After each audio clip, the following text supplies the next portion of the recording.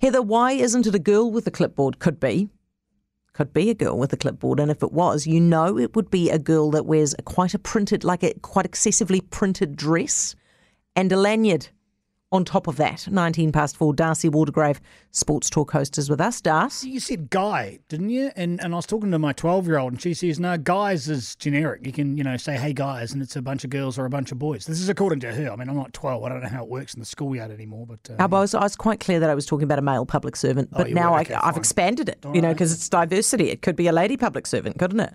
Could be a gender-diverse public servant. Could be anything. Could be anything going on here. Now, Des Hasler, why did they sack him? Well, you remember the big drama over the Rainbow Pride the Rainbow jersey. Yeah. And he had a clause in his contract saying that if he hit top 6, I think it was, he'd get his contract extended through 2024. Of course, after that jersey drama and 7 players didn't want to play, they just went on a losing streak, which sent them spiraling toward the bottom of the table. So he's saying, hey, guys, that's not fair. What you launched on us and our players has directly affected my chance to actually extend my contract. So, no, I'm not going to put up with it. So there's been lots of toing and froing. As recently as a week or so ago, he was saying, look, I'm going to take you to court. I'm going to sue you. You can't do this. So the contract has been called untenable, the situation between Des Hasler and the board of Manly and the owner of Manly. They're at each other's throats. And that's understandable. If you've got a coach who wants to take you to court, it's hardly a happy working relationship now, is it? So, so he's gone. And it's a real shame for Manly. Okay, sorry, but okay, Das, is this a breakdown in the relationship or is it because of his performance?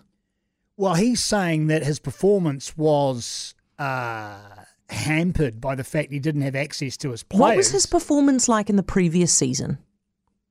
I'll have to look that up. I can't tell you. But I can tell you he's a guy who's won 2 premierships with Manly before as a player and 2 as a coach as well. I mean, he's no fool. I think when he moved across away from to the Bulldogs from Manly, he got to 2 finals. So the guy can coach. There's no doubt about that.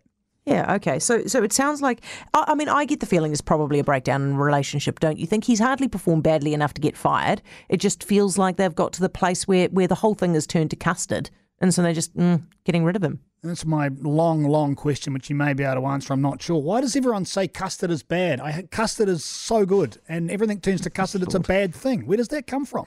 Do you think Djokovic should be allowed to play in the Aussie Open? As someone's turned to custard, that's entirely up to, and I like the way the organisers of the Aussie Open have said, look, that's up to the government. That's beyond us. That's not us. That's like... So the reason that he's not allowed to play is because he's got that 3-year ban, right? Because he got deported. Yes, and that's a standard for everybody. Come on. I mean, surely they can look at it and be like, yeah, okay, we got a bit crazy about the COVID thing. Everybody lost their minds a wee bit. Well, what happened in COVID stays in COVID. Well, is there a chance that maybe the Labor government go, well, that was a terrible decision from the previous government and we're going to turn around and we're going to slap it right back again? Maybe. Or maybe they're like, good way of looking at it. Rules are rules. Well, you know what politicians are like. If anyone does, you do. But, rules are rules, and I'm sorry we're going to stick with it. But Novak's sitting there going, well, I knew what was going to happen if I did dance with the devil, and I did. And here's my punishment for that. But in saying that, they're going to allow Russians and Belarusian athletes as they can. So that's all right. You can come from the country where they're just murdering a bunch of people. That's okay. But if you didn't take the COVID vaccine, you're dead to us.